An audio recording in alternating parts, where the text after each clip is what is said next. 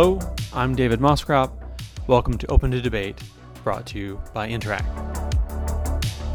The coronavirus pandemic continues, and so does lockdown. Before the crisis, many of us used the internet for our day-to-day and month-to-month tasks: banking, paying bills, ordering goods, filing taxes, and so on and so on.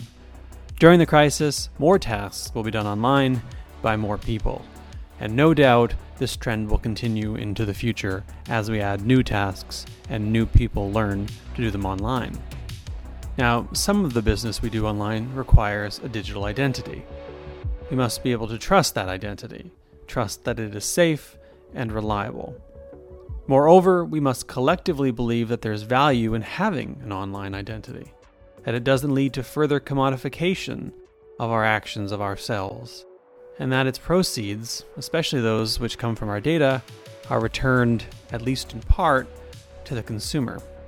Moreover, past breaches call into question the security of digital identities, as do concerns about the surveillance state and surveillance capitalism. But there's no going back. Indeed, we may not want to go back. The question then is, can we protect our identity online? On this episode of Open to Debate, I talk with Debbie Gamble, Chief Officer, Innovation Labs and New Ventures, Interac. You'll note that Interac is a sponsor of this program. While that hasn't affected the editorial direction of this episode, indeed it has perhaps raised the bar for adequate critical intervention, it is something to keep in mind as you listen. How are you doing online and offline? I'm doing great, thanks, David. I, like everybody, adjusting to our new norms. But relatively speaking, I'm trying to do my best to be healthy, stay engaged, be inspired, and I'm finding it strangely productive at home. So all things considered, I'm great. Thank you for asking. I've also been strangely productive, and one of the side benefits of recording this by distance instead of in the studio, I mean, we lose some audio quality, but I can drink beer instead of coffee. So, well, there you go. If anyone is wondering why the episodes are suddenly much better. So one of the things that we found is that our digital lives, while important before, seemed immediately and immensely more important. So before we get into the sort of deeper dive into the benefits and risks of online identity, can you talk to me a little bit about why we need one and what that looks like? People like myself, we spend most of my professional time talking about digital disruption and an innovation and the need to look forward. And the situation we find ourselves in with COVID-19 is actually disrupting everything about our lives. So this crisis is actually shining a spotlight, in some cases, on the need for further digitization, certainly of some aspects of our lives. And digital ID is one key component to that. If your listeners are thinking about what are we talking about when we're talking about digital identity, simply put, the way that I try to think about it is it means that we are able to prove who we are without being present and doing so as we typically do in person. And it means being able to do that and engaging in the digital activities that we find ourselves immersed in, working from home, etc., without having to prove who we are, that we do typically using physical documents like our driver's license, for example. So digital ID, think about it, is the simplest way of proving who we are without being in person, present in a given experience. So I come at this emerging technology and the very idea of a digital identity from two perspectives. One is someone who's used digital services for many years, especially banking, and who thinks that there's a lot of potential here to make life easier for folks, make things more accessible. And at the same time, someone who's deeply concerned about the expansion of the surveillance state, surveillance capitalism, and data breaches. I mean, I've been a victim of data breaches, as I think have most people who spend time on the internet. If someone's listening and saying, well, I've been part of past breaches, and I'm concerned that by the level of a driver's license or a passport or my border data, the risk seems extraordinarily high. How do you manage something like that? Those points are really important, and we all need to be vigilant about managing our identities, whether that be digitally or even physically for that matter. And it's an interesting kind of paradox, actually, the kind of notion of is a digital identity less secure? And therefore, do you have more exposure with the digital identity than a physical identity? Many people in the industry look at how do we address those concerns and what is it that we need to do about ensuring that we are not more exposed online. But it is definitely something that we all need to be super vigilant about, and doing simple things like not sharing passwords, changing your passwords helps. But, when you think about comparing the digital identity with the thing that we typically use to prove our identity is our driver's license. That's the credential we most use. And when you're asked to prove your age, etc., for example, going into a liquor store, you're actually sharing way more information about yourself when you provide a driver's license to somebody than if you just had to prove somehow digitally that you are of the age that you can legally purchase alcohol, etc. So it is a bit of a paradox, but that is not to underestimate the concerns or even some of the challenges around ensuring safety and ensuring that privacy is not compromised. And certainly lots of technology that can help with that as well. I mean, are we talking about this sort of idea of having a centralized source or database that feeds into a number of different services, or are we talking about having different services?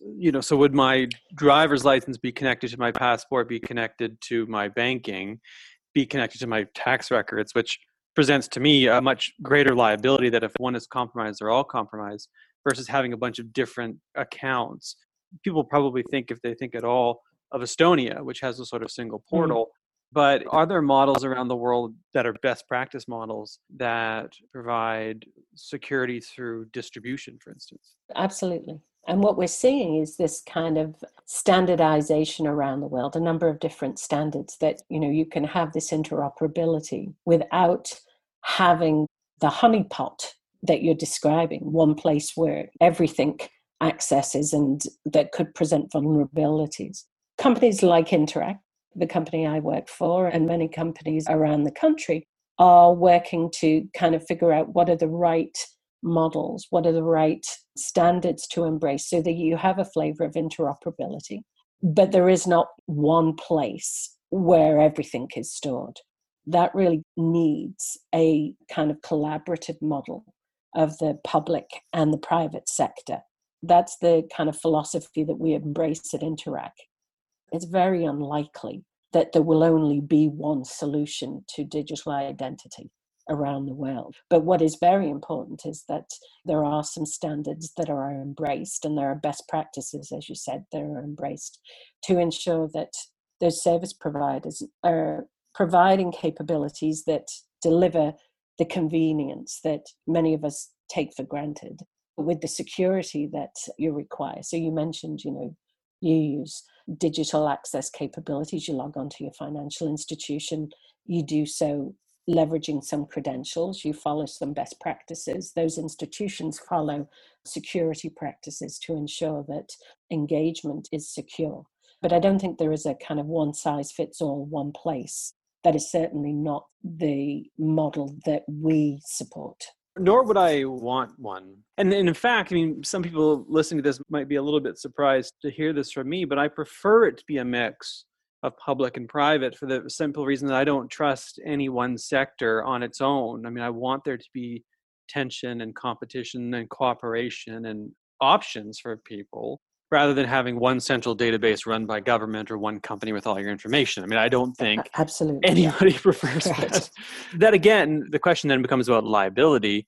I've used online banking since before I went away to school, I think. Pretty much from its infancy, I was an early adopter of online banking. I've never had an issue with online banking. I've filed my taxes online pretty much since you could. I was an early adopter of that. I've never had a problem with the CRA. I've never had a problem with my bank. That said, I know people who have been involved, for instance, in the Life Labs breach of data. And we think that some sorts of data are untouchable. Then we realize that our medical data ends up sometimes on the internet, on the dark web, and God knows where. How do we address the issue of liability?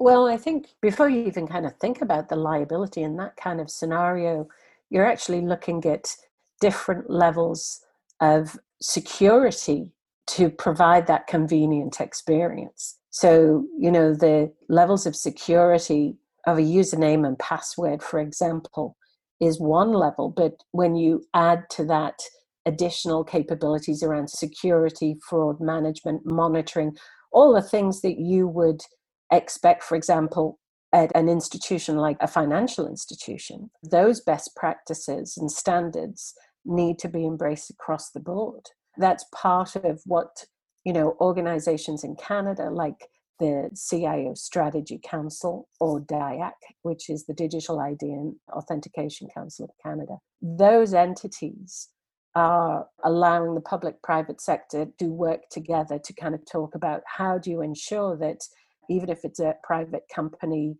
that's using your data and providing logging capabilities to give you convenient access to something, is also embracing, high security standards. At Interac, we did a piece of research last year, and we talked to Canadians about how they thought about digital ID. And overwhelmingly, we got the response that, yes, we believe it's an important aspect of modern society as we all get used to those conveniences. But at the same time, we do things like share our passwords. There is certainly a kind of best practices, what's the right model for the industry. But it is also very much about consumer education and ensuring that not only do we have the right kind of capabilities and tools that provide access to everyone, so that, when we are thinking about this from a country perspective and economy perspective, those capabilities are available to everybody, but there are best practices and standards that are used, and that we understand as a society how to follow some of those best practices and not put my password on a sticky in the house or Yeah, my position is that if you're going to participate as a corporate or a civil entity in digital identification platforming, then you ought to be held to account. You ought to be held liable for breaches. You ought to have extraordinarily high levels of security. We ought to be able to communicate with your users in plain language so they understand what they're doing, et cetera, et cetera, et cetera. And yet, as you say, though, if then someone goes around and uses the same password for everything, and their Scrabble Go password gets compromised, and therefore their CRA password gets compromised, then we've got a bigger problem. And, at the end of the day, it is everybody's responsibility as much as it is anyone's, because you're only as strong as the sticky note on which your password rests, I suppose. Indeed. We're different people to other different people. My access to a social media account, I better not be using, as you say, the same credentials and usernames and passwords that I'm using to access my checking account or my savings account or to log into my mortgage.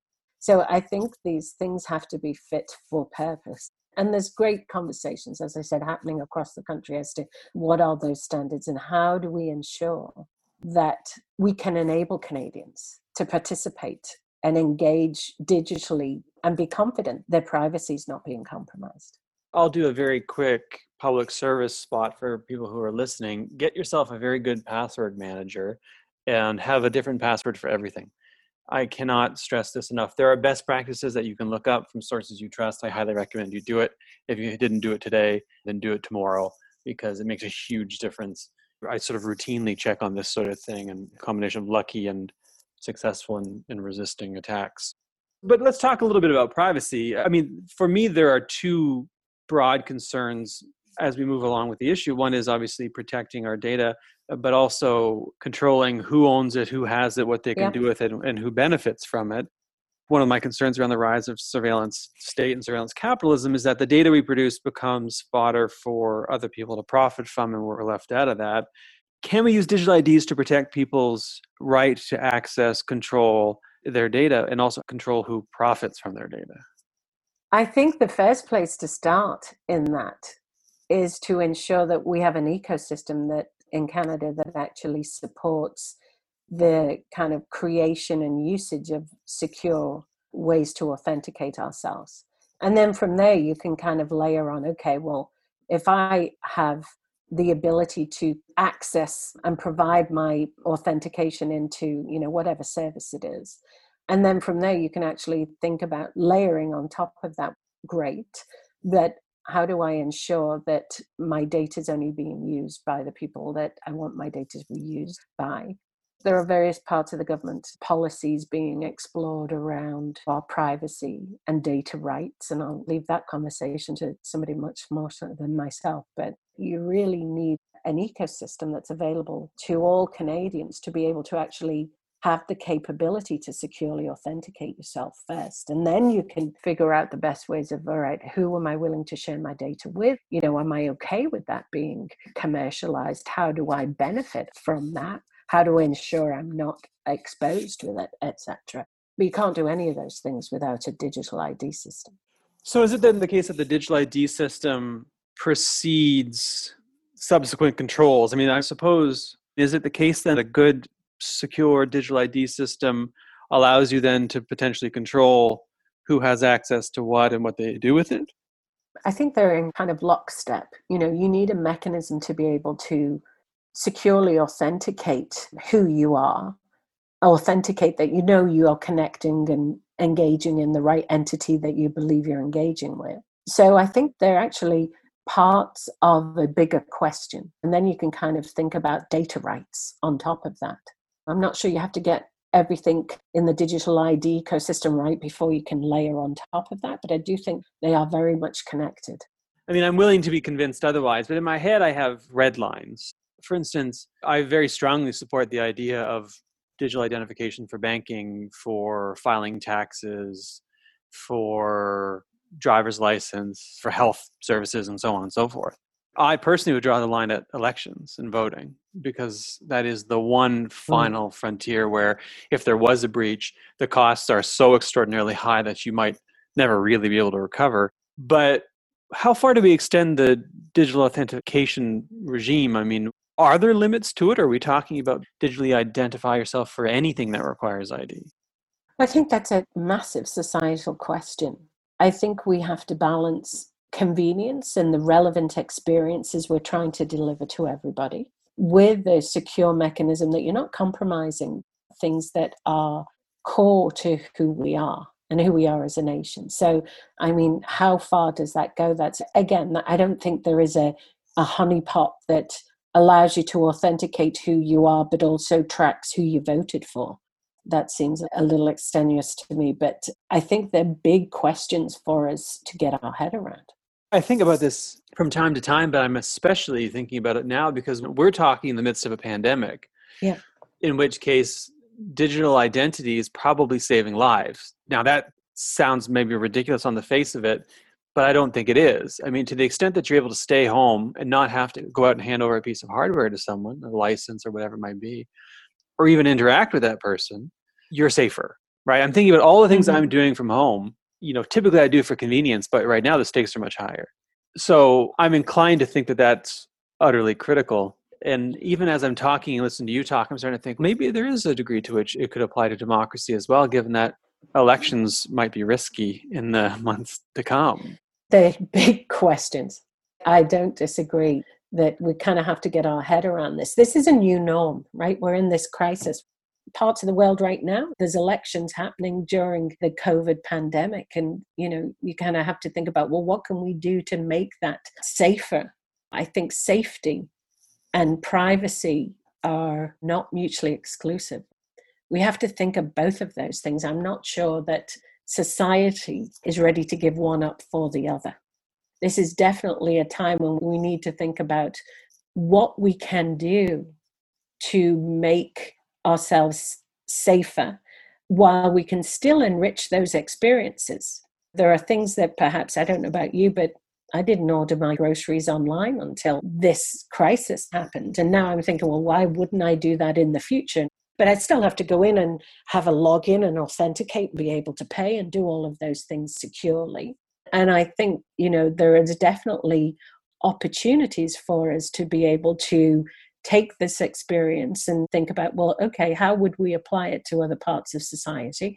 How do we apply it to transportation? How do we apply it to health? How do we apply it to education? If you think about the kind of new cohorts starting college in the fall, why wouldn't they be able to onboard digitally? there are ways for us to improve on the way we do, whether it's deliver healthcare, whether it's education, transportation, that a safe, ubiquitous digital ID ecosystem could enhance the lives of Canadians. I agree. I mean, I think there'll be some things you can never replace, or at least not replace adequately. For instance, being in a classroom with a teacher physically present, but picking up your student loan. Now, I remember standing in line for my student loan years ago to pick up my check. And That's right. I, honest to God, I mean, how many hours and how much of a pain that was, I wish. I was thinking about this the other day in the context of booze, because I think one of the things that will happen is the pandemic will lay bare how silly some of our past rules have been and unnecessary. Exactly. Because the brewery said to me, well, we can come and we'll deliver you booze, thank God. I'm in Ontario, but we have to see you. They didn't look at my ID, but they had to see me. And I said, okay, well, fine, then I'll wave from the balcony. I would have much preferred to punch in a couple of keys and have that identify me and let them leave the beer at the door. And I would never have to go anywhere near the delivery person in this circumstance. Absolutely. We're worried about health concerns at the moment, but you're absolutely right. It will shine a spotlight on some of the norms. You know, maybe post-COVID, we'll be like, no, there's obvious areas for improving that experience. My company, we believe that. That's why we've had a strategic focus on digital ID for the last few years. And, you know, my industry is payments. So we've been doing that. As you said, you log into your financial institution digitally. And so we're taking some of that experience and some of the capabilities that that industry has had for years and thinking about how do we apply that to other parts of our lives. I'm curious what the corporate landscape looks like when it comes to managing both competition and relationships with government. I mean, assuming that these technologies, as you mentioned, are going to be rolled out by different people in different places and in different ways, which I think at the end of the day is for the best because it creates ideally some tension, but also better technologies. How deep is government involved in this sort of thing? They're deeply involved. And I think we, as Canadians, we want them to be deeply involved. When you think about the credentials that you use to prove who you are and that society trusts, those core credentials come from your government. You know, so when you're born or when you become a citizen, when you get a passport, when you get a social insurance number, when you apply to get a driver's license, when you get a health certificate, when you open up a bank account, etc. So if you think about the prosperity value chain, meaning throughout your life, there are things that you do and that you typically start with a government credential to prove who you are. So what do we use as Canadians to prove who we are the most? We use our driver's license. And you get a driver's license assuming you've got some other mechanism to prove your identity that your government has provided to you. So government has to be involved. Without government being involved, the private sector can only go so far. Collaboration between the public and the private sector, we certainly believe, is the way to kind of build an ecosystem that is ubiquitous enough to be able to service all Canadians. I'm usually very nervous about public and private partnerships, certainly on some things, but on this, I'm less so because I actually want there to be sort of distributed capacities and opportunities and tensions across different parties because I certainly don't want one group running the whole show. Who gets to access digital identity and who doesn't? Is there a potential that a well thought out digital identity regime could extend to more people than the current analog one? Because as always, there are winners and losers and people who are left out, but I'm wondering to what extent we can bring more people into this than we typically can. Well, I think that's the goal. We need to be able to extend it to all Canadians. You know, there's studies like the McKinsey study or a piece of work that DIAC did last year was focused on the value of a digital identity to, you know, the viability and the health and well-being of a country, typically measured in GDP. And so you want to be able to have that capability. You know, if we're talking about digital identity as a means for society to improve and enhance how we interact, how we behave, how we work, how we play, how we engage with each other, then it needs to be made available to everybody. You know, we're lucky enough to live in a country that has resources that a majority of the country If you think about technology and internet access, we've got a good portion of the population that has access to that, but there are some people who don't. So the telecommunications industry has been focused on this. Other parts of the market have been focused on it. But I think to have a really vibrant ecosystem, it has to be inclusive to all Canadians. You mentioned the telecom industry. I mean, obviously, for this to work, there needs to be buy-in across industries. I mean, you have to have Yes. access to a device, to the internet, if you're going to have a digital identity, right? If you are homeless or you're extraordinarily marginalized, don't have access to these things, it's going to be a problem. So, I mean, there's a bigger conversation to have about accessibility of basic services like the internet and where that can Yes. happen and so Yes. on. Is the corporate end, at least within your industry, more about the technology of databases and protocols and so on and so forth, or is it about the infrastructure of actual access points? I mean, what does it look like? It's about both of those things. I can tell you from my company's perspective, very much part of our DNA, if you like, is about inclusivity. So we are Canada's domestic payment network, and that means that we have to service all of Canada. Our kind of approach to that is we service all of the Canadian financial institutions all across the country, whether that be the large corporates or the cooperative movements in the credit unions that service smaller communities and perhaps rural parts of the country and remote areas. I think it has to be very much a collaboration between the private sector and the public sector. It has to touch on some of the things you just mentioned. So it has to touch on the infrastructure and the operation and serviceability of that. It has to be able to engage in multiple distribution channels so that it actually serves the purpose of allowing Canadians to engage securely so that they can experience those more convenient, easier ways of doing things, whether that be as a consumer, a member of society, or even a small or large business. I say this for the benefit of those who listen regularly and who know a little bit about my politics. I mean, I come at this from the perspective of someone who wants a pluralistic market space and public space. I want there to be competing powers and authorities and groups and individuals and so on and so forth. My concern is when power bundles up. Is this sort of thing at the corporate level competitive or cooperative between companies? So there has to be cooperation on, think about even electricity, right? So was there a race to get kind of the infrastructure around the country? Telecommunication space would be the same, banking would be the same. And then once that standard is in place, once you have the infrastructure and you've got the channels available, then the private sector can compete on the experience that leverages that infrastructure. So it has to be both. You have to collaborate to get that flavor of ubiquity. You have to collaborate to get to a standard set of capabilities so that you can have interoperability, so you can achieve that inclusiveness. And then once that's agreed on, then you can kind of imagine and create the kind of services your company can differentiate themselves with.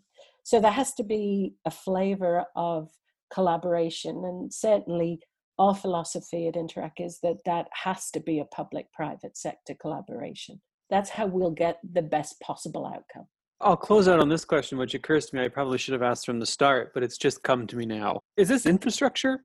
I'm trying to think about the nature of the public-private collaboration, the partnership, which I have mixed feelings about because obviously on some things I want it. I don't want the government to be running construction companies. So there's going to have to be people who in the private sector who are building bridges, for instance, and so on, and banks, for instance. Where does this fall in that sort of infrastructure service spectrum? It probably falls in both the standards to build the infrastructure and the enablement of the service. And so if we go back to this notion of, I actually get my certificates that prove my identity from the government. So if I go in to open up a bank account, I need to prove who I am. And how do I do that? I use some credentials that the government has issued me. And so if we can digitize those credentials with the government, leveraging some interoperability and a common set of standards, and the government can provide those digitized credentials across the country to other public entities and to the private sector.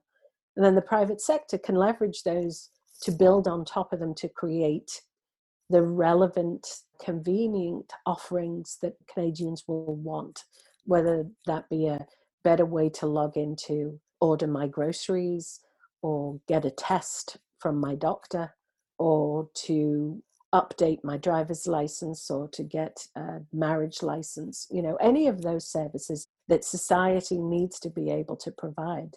It certainly has to start with some digital credentials that you could argue is that's maybe the infrastructure with some standards, and then layer on top of that the kind of service offerings and experience that a digital capability can provide. Lest anyone label me as a lousy socialist, I do find a lot of this compelling, and I think it's something that I work out week to week in talking to guests is the sort of complicated nature of trying to understand how we move forward into an increasingly digital world in a way that is inclusive and throws up some tension so that nobody gets to determine everything and everyone has to sort of cooperate and compete a little bit. I find this sort of thing compelling. I'll close on this question. Has the pandemic changed your perspective or your thinking on any of the questions related to the development of digital identity? It's actually shone the spotlight on the need for us to get moving on this. I think whether that be to ensure that, we can engage securely around health, whether it be disbursements of funds, whether it be just actually logging into, as I said, order my groceries or you buying your beer. So I think what COVID has done is really kind of accelerated the need for us to be able to bring that capability to market. And in fact, we do that today. It's not like we're at stage zero. It's kind of shone the light on us being able to do that across the country with some flavor of common engagement and standards. I'm very hopeful about that. Yeah, me too. I mean, it's funny, you mentioned disbursement of funds, and I just started thinking about one of the challenges of this moment is that we need to get money to people. We need to get money to people immediately. And one of the pushbacks from government and some experts and policymakers is that's harder to do than you might think. We don't have the infrastructure for it yet. Canadian digital ID set of standards will help. So I think that would be my kind of rallying cry with my colleagues at the CIO Strategy Council across the industry, at DIAC, and at the government levels, is a Canadian digital ID set of standards would actually help solve some of those problems. Well, that's going to leave me with much more to think about, but for a different time, because we have run out of time. So my thanks to you for joining me today, and continue to stay safe. And my thanks to everyone who's listening from home or wherever they might be, although it's probably home. It's probably home. Continue to stay safe, to wash your hands, to social distance, to stay home, to listen to public health officials. And while you're home, take half an hour today to review your internet security protocols. Go change your passwords, get yourself a password manager, and we'll see you back here in a couple of weeks. Thank you. Thanks.